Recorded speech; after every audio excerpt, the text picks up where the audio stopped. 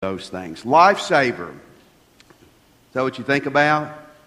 A lifesaver? Wouldn't you like to get your hands on that gigantic lifesaver? How many of you are old enough to remember when they used to have the boxes of lifesavers? And you'd get them for Christmas. We'd get 2 or 3 and you'd try to sneak them to your room and eat half of them before your parents knew you had them.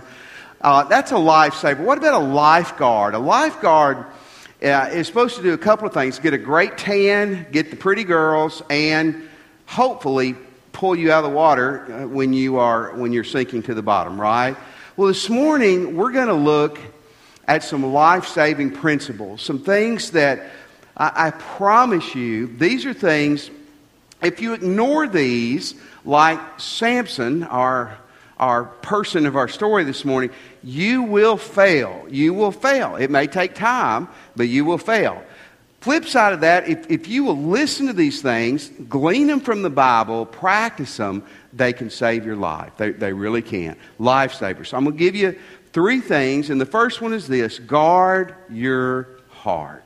When we talk about the heart in the Bible, we're not talking about your ticker, which guarding that is very important, but we're talking about your will, your emotional connection to things, what you fall in love with. What gets a hold of you is your heart.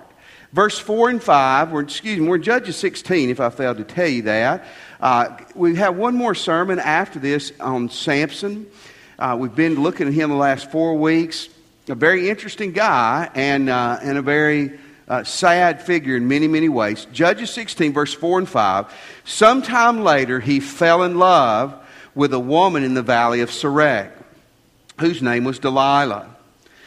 The rulers of the Philistines went to her and said, "See if you can lure him into showing you the secret of his great strength and how we can overpower him so we may tie him up and subdue him. Each one of us will give you 1,100 shekels of silver." We don't really know what city this was. It was probably a Philistine city. In this time, Israel, the country of Israel, in the country of the Philistines area where Samson lived, was right on the border. The Philistines were dominating the Jewish people. Samson was supposed to be a hero, military deliverer, and he was not doing a very good job with that. And it says that he fell in love. That Hebrew word love there means that he developed a strong desire for this woman, a fondness of his heart that swallowed up his emotions and his intellect in the process. You know what it's like to be in love, or you know what it's like for your will and your heart to get tied up into something. It's interesting. Samson's mother, who was a godly woman, is never named. Samson got engaged and almost married to a woman who was never named. Samson had a interesting night in Gaza with a prostitute, and she is not named. But this woman who he never marries, apparently lives with for an extended period, Delilah, is named. And I want to tell you, she is one evil chick. We will see that before this story is over. She agrees to betray him, is what it says. It says to the Philistine leaders, possibly these were the 5 kings of the Philistine major cities, and they agreed to give her 1,100 shekels of silver apiece. Now, in this day and age, a shekel was not so much like a dollar bill. It was a way you weighed something, and that's how you would pay someone wages. It was basically, okay, we're going to weigh this out, and however much it is how much we give you. 1,100 shekels, let's say it was 5 rulers, that's 5,500 shekels. Now, do you mean, what in the world does that mean? Well, in this day and age, that may have been about $1 million, so it was a lot of money, and they're going to give this to her if she can find out why Samson is the baddest dude in the valley and keeps beating up and killing all their people. They can conquer him, and she agrees to do it. But let me tell you, the biggest problem, first of all, is not Delilah, it's Samson.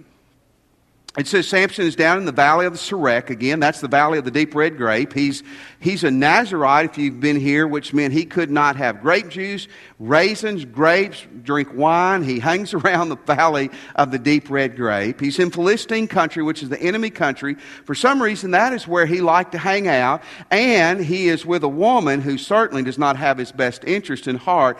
And what got him is, it says, he fell in love with her. Listen to me. What you fall in love with, what gets your heart, is what's going to control your life. Proverbs 4:23, if you memorize a verse this year, this would be a great one. Above all else, above everything else, guard your heart. Guard your will. Guard the emotional pull of your life, because it is the wellspring. It determines everything else in your life. Where your heart goes, you will go. Here's the danger some of you have this morning. Some of you are single people, and you're wanting to get married. There's nothing wrong with that. But you're starting to fall in love with somebody who God doesn't want you to be with. And young people, it starts at a young age. You're going to marry somebody you date. Dating's not a game. And listen, I want to tell you, your emotions are not the indicator of what's right or wrong. Do you get that? Well, I feel this way. Truth is up here. Truth is not determined by the stinking Supreme Court, by the way. Truth is determined by God. Truth is not determined by, sorry for that outburst, I couldn't help it. Truth is determined by God. My emotions, my will, my feelings are not truth. Some of you are married and you're starting to get invested emotionally in someone who is not your husband or wife. And if you're not careful, that is going to decapitate you. Maybe not literally, but in every other way. Some of you are falling in love with money. Bible doesn't say money's evil at all. The Bible says the love of money is the root of all evil. Let money get a grip on your heart, and you know what? You'll stop coming to church as much. You'll stop prioritizing people as much, and it'll pull you away before you know it. God says this, listen, what needs to have your heart more than anything else is Jesus Christ, and after that is people, and the right people. All people you love, but you need to focus on the right people. And if you're involved with the wrong people and your heart's being pulled towards them, you love them, but you pull away from them. When I started graduate school, I was 22, and there was a young professor. He was probably about 30. To some of you, that's old as dirt. To me now, that's pretty young. He was a PhD. He was a brilliant young man. He was accepted into the faculty at the largest seminary. Seminary is a graduate school for ministers in the world at the time. He was probably fluent in 5 languages. The New Testament was written in Greek. He could read the Greek like we read comic books. I mean, that's what he would have his quiet time, his daily devotional in the Greek New Testament. He was a great teacher. He had a good personality. He seemed to have everything going for him. I'm sure on the weekends he preached at the best churches. He did conferences. This guy, his job was going to work every day at a place surrounded by professional ministers, some of the most intelligent people in the world. I mean, you're talking about an environment to grow you in the ways of God. But here's what happened. About 5 years after I got out of school, I heard a really bad story. He'd been having an affair for an extended period of time with somebody. He gets fired, loses his job, loses his family, loses his reputation. I haven't heard a word about the guy in 25 years now. How did that happen to somebody who had all those wonderful things around him every day? You know how it happened? His heart got drawn in the wrong direction. So friend, if you don't think it can happen to you or to me, you're fooling yourself. Guard what you fall in love with. Guard your emotions in your heart. Number 2, guard your pie hole or ice cream hole. Samson lost control of his heart, and I'm not sure he ever had control of that or his mouth. Read with me verses 6 through 14. This is kind of the heart of the story this morning. Delilah said to Samson, "Tell me the secret of your great strength, and how you can be tied up and subdued." Samson answered her, "If anyone ties me with 7 fresh thongs that have not been dried, I can become as weak as any other man." The rulers of the Philistines brought these things out. They tied him up, and with men hidden in the room. All right, now you got to follow all this. She said, "Samson, the Philistines are upon you," but he snapped these as easily as a piece of string snaps when it comes close to a flame. So the secret of his strength was not discovered. Number one. Number two, then Delilah said to Samson, you've made a fool of me. You lied to me. Come now and tell me, how can you be tied? He said, if anyone ties me securely with new ropes that have never been used, I'll become as weak as any other man. So Delilah took new ropes. Are you beginning to see a pattern with Delilah? Took new ropes. Then with the men hidden in the room, she called to him, Samson, the Philistines are upon you. But he snapped the ropes off his arms as if they were threads. In verse 13, Delilah said to him, Samson, until now you've been making a fool of me. What has she been making of him, this pudding head? Tell me how you can be tied. He replied, if you weave into the 7 braids of my head, into the fabric of the loom, and tighten it with the pin, it will become as weak as any other man. I will. So while he was sleeping, man, this guy, he took Ambien, didn't he? I mean, when he went out, this guy was out like a light. I got to tell you a quick Ambien story. Cindy, don't kill me for this. I just got to. Samson slept well. How many of you agree with that? Okay, back several years ago, my wife was having some sleeping issues, so she was taking Ambien for a month or two. And Ambien's a sleep pill. It's a sleep med. It's the real deal. It makes you go to sleep. And so one night, she took her Ambien. And the next morning she got up and she was furious at me. She goes, you ate my ice cream. You ate my ice cream. I bought that pint of ice cream for me and you ate it. I said, you are a crackhead. I said, I watched you at 11 o'clock get up, go in there, get that pint of ice cream out and eat it. And she said, I'm getting off that medicine. So Ambien, it's good for sleep and weight gain, by the way. My wife did not gain any weight, I promise you from that. Anyway, somewhere we were with Samson. Okay. So she does it, verse 14, and tightened it with a pin. And again she called to him, Samson, the Philistines are upon you. He woke up from his sleep, pulled the pin and the loom with the fabric, and fooled him 3 times. Then it stopped there, verse 15. She said to him, how can you say I love you when you won't confide in me? Listen, that's the oldest trick in the book, isn't it? If you love me, then you need to respond back. If you love me, you will quit asking me if I love you. Right? Girls, listen to me. I'm telling you the truth. This is the 3rd time you've made a fool of me. Haven't you told me the secret of your great strength? With such nagging, she prodded him day after day until he was tired to death. In verse 17, he told her everything. No razor's been on my head. I'm a Nazirite set apart to God since birth. If my head were shaved, my strength would leave me, and I would become as weak as any other man. His heart and his tongue are fixing to be his undoing. Let's look at this real quick.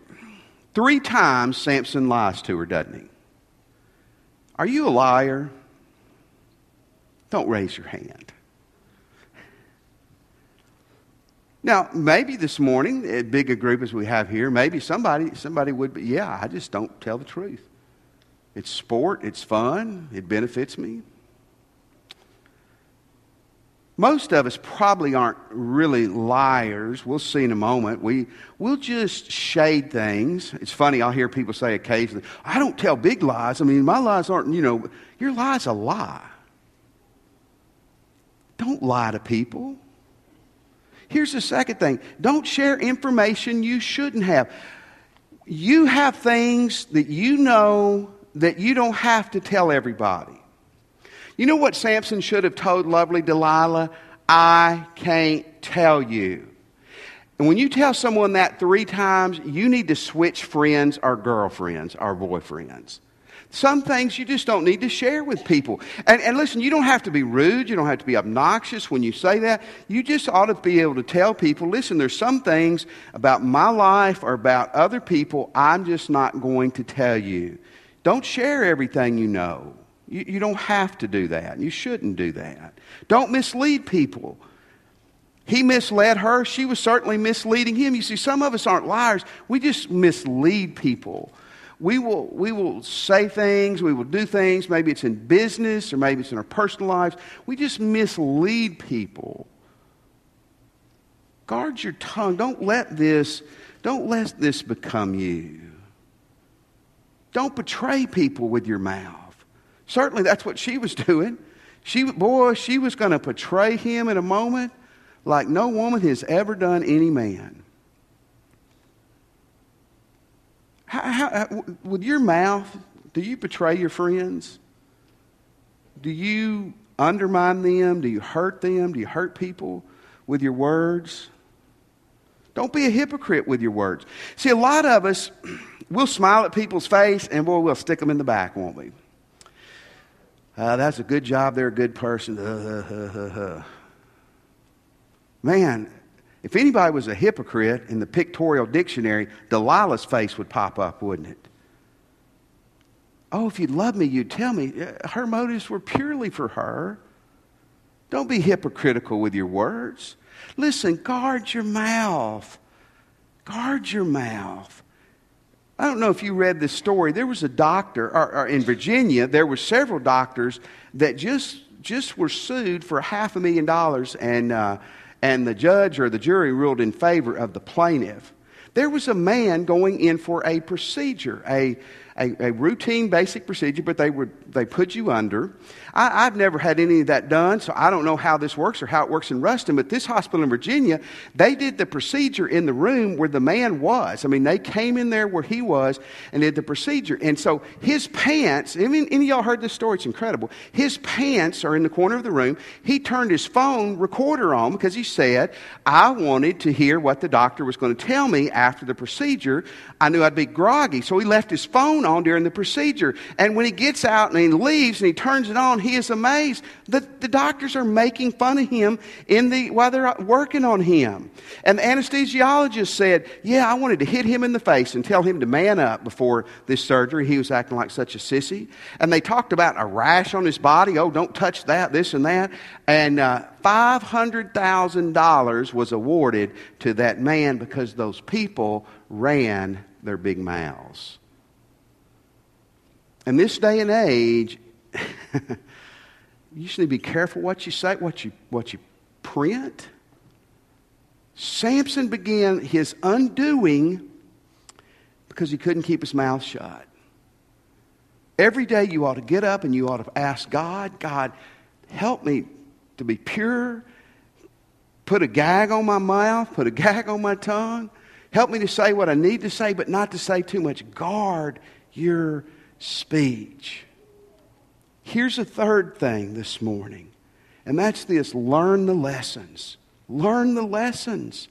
My goodness, Samson could not learn the lessons. And in verse 18 and 19, here's the culmination of it. When Delilah saw he had told her everything, she sent word to the rulers of the Philistines, come back once more. He has told me everything. So the rulers of the Philistines returned with the silver in their hands. Having put him asleep on her lap, she called a man to shave off the 7 braids of his hair and began to subdue him, and his strength left him. Wow. Now look, 3 times it was clear her motives weren't pure. 3 times she does exactly what he says when he lies to her about how to subdue him. 3 times the bad guys are in the room. Hey, Samson had a peanut for a brain, didn't he? Literally, I read this week, one scholar said Samson was either unbelievably arrogant, which I believe he was, or he was incredibly stupid. He must have been incredibly dumb.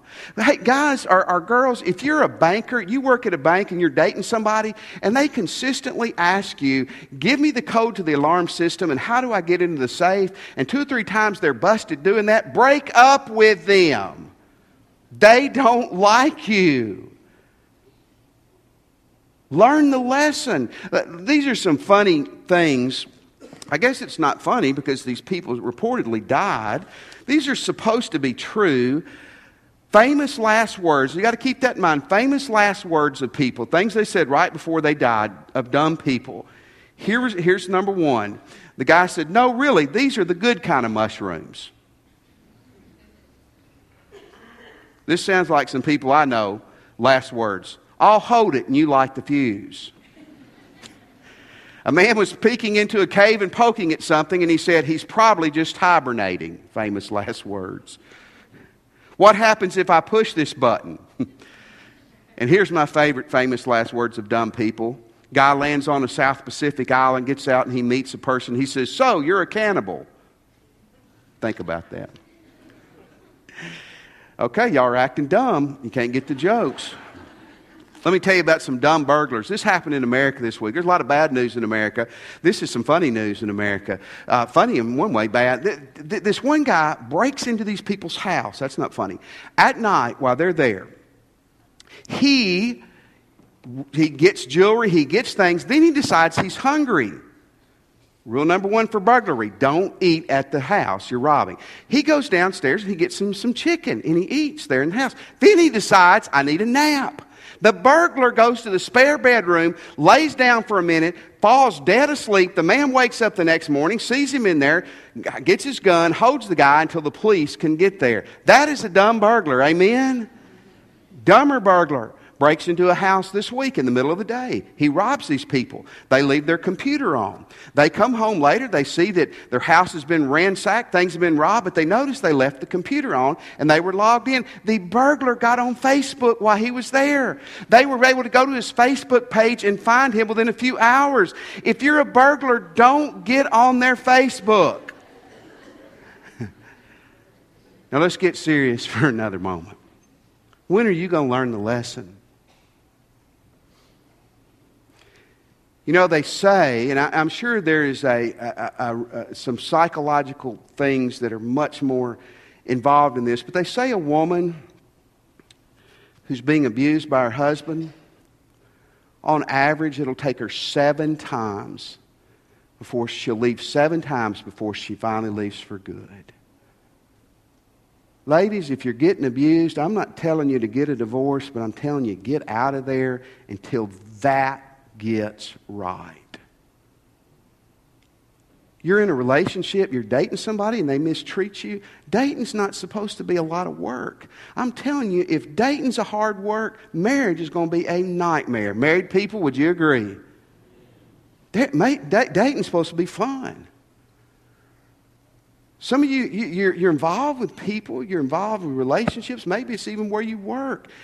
When are you going to learn it's not going well and it's not going to? You love those people, but you may need to make a change for your sanity and your safety. Samson could not learn the lessons, and it's going to cost him dearly. Learn the lessons. Listen to what God's trying to tell you. Use your head. Use common sense. Learn the lessons. And here's where all these come together. If we miss these, it leads to disaster. Okay, you say this morning, well, guard my heart. I've heard that before. Okay, don't do that. Don't guard your heart. Guard my mouth. Well, I've heard that. Don't want to do that either. Learn the lesson. Well, you're intelligent. You don't need a preacher telling you that. Okay, that's fine. Let's look what happens to Samson in this story. Verse 20 and 21, she called Samson. The Philistines are upon you. He awoke from his sleep and thought, I'll go out as before and shake myself free.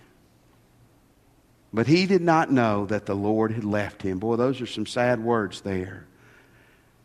The Philistines seized him, gouged out his eyes, took him down to Gaza. Binding him with bronze shackles, they set him in prison, grinding the grain. Wow. Didn't guard his heart. Didn't guard his tongue. Didn't learn. Here's what happened. First of all, and this is where a lot of churches are and even a lot of Christians, we're so far away from God, we don't even realize the power of God's not with us anymore. That's a bad spot, but a different sermon. They grabbed him, and it says they gouged out his eyes. That wording there literally means they ripped his eyes out. I called Dr. Will Sanders this week, and I said, Will, is that as bad to you as it is to me? Because that sounds pretty bad. Will says, oh, it would have been terrible. And Dr. Sanders explained in our eyes we have 2 types of nerve sensors. One that senses pain in a piercing way, the other in a pressure type of way. And Dr. Sanders said that those folks may have very well known how to inflict both types of pressure.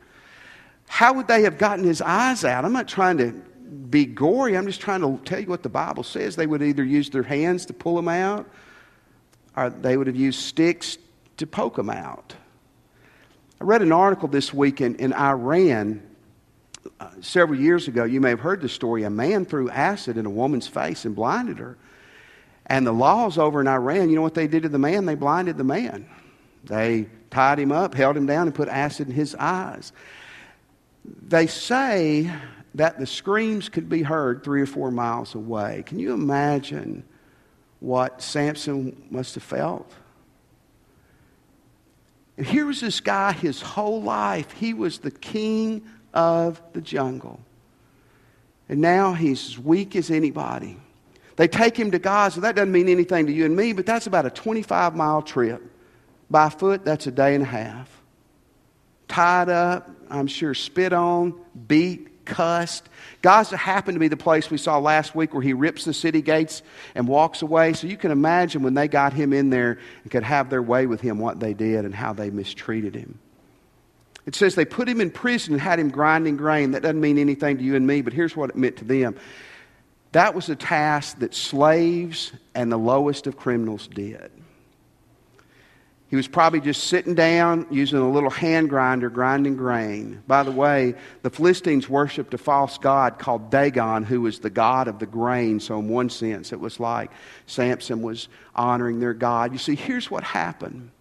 Samson couldn't keep his mouth shut. Samson lost his heart to the wrong things. Samson couldn't learn lesson after lesson after lesson. He lost his eyes. He lost his reputation. He lost his power. He lost his influence. He lost his name. He lost his health. He's going to lose his life. And he embarrassed God Almighty. So please hear me this morning. This isn't theoretical biblical philosophy. This is real life stuff. If we don't guard these things, we may lose our marriages. We might lose our money. We might lose our position. You may lose your job. You may lose your reputation. You may shame the name of God. Samson, we're going to see next week, recover some of that. But I want to tell you, it had to be a dark day in the dungeon for this fella. How many of you know who Pete Rose is? You know, everybody knows who Pete Rose is. Pete Rose is almost a modern-day Samson story. Pete Rose is one of the greatest baseball players to ever play. He leads the professional baseball in the most hits ever. I think most runs scored ever. Most got on base more than anybody else. Incredible baseball player. But he was a manager, a coach after he got finished playing. 1989, many years ago, Pete Rose got banned from baseball for life. Couldn't coach anymore. He couldn't really be around it except like a fan could be around it. Could not be in the Hall of Fame because they said he gambled. In every major league locker room, I've been told, I've not been in there, there is a placard up about gambling. Don't gamble. Don't associate with gamblers. You do not gamble. If you gamble, you will get in serious trouble. He would have seen that 100,000 times in his life. Pete Rose said, I didn't gamble. 2004, Pete Rose admitted, well, I did gamble on baseball. But it was only when I was a manager, not when I was a player. Never when I was a player. Never bet against my team. But I did gamble when I was a manager. 11 years go by. It looks like now maybe Pete's going to be put back, reinstated, get back in the Hall of Fame. Then it comes out this week that they're almost certain that Pete Rose was gambling on baseball when he was a player. Something he's continued to deny up to this point. You know, Pete must be obviously was a great baseball player, but I bet I could beat him in checkers. Because I don't think he learned the lesson. Dishonest, let his heart get pulled in the wrong direction. Just like a modern day Samson. And so I want to tell you, this doesn't have to be you and me. And if it's been you and me in the past, it doesn't have to be you and me in the future. If we will make right choices moving forward. That's what I want to challenge you to do today. Will you pray with me?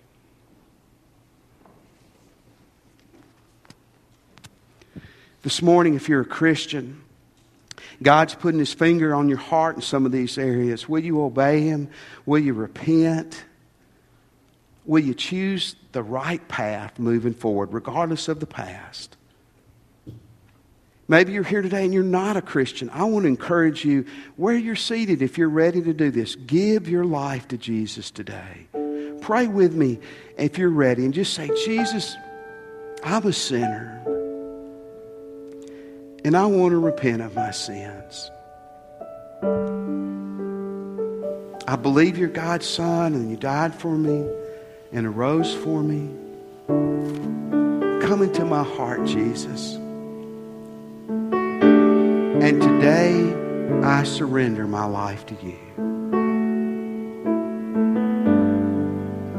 Let me have your attention just for a moment. We're going to stand. And when we do, I want to challenge you to respond to what God said to you. Maybe today you're ready to come and give your life to Christ. Maybe you just prayed and asked Christ in your heart. You're ready to. When we stand, you slip out and come. We'll be down here waiting on you. Maybe you're here today and you'd like to join our church family. We would love for you to do that. And one way you can do that today is when we stand. Just ease out, come down here. We'll help you join. We'd love for you to. Maybe you're here today as a Christian and God's put His finger on your heart. In some of these areas where you're standing or maybe at the altar, you need to say to God, God, I'm sorry. And moving forward with your help, things are going to be different. It's your choice, but you live with your choices. Let's make the right ones going forward. Let's stand. As God leads you, you come. We'll be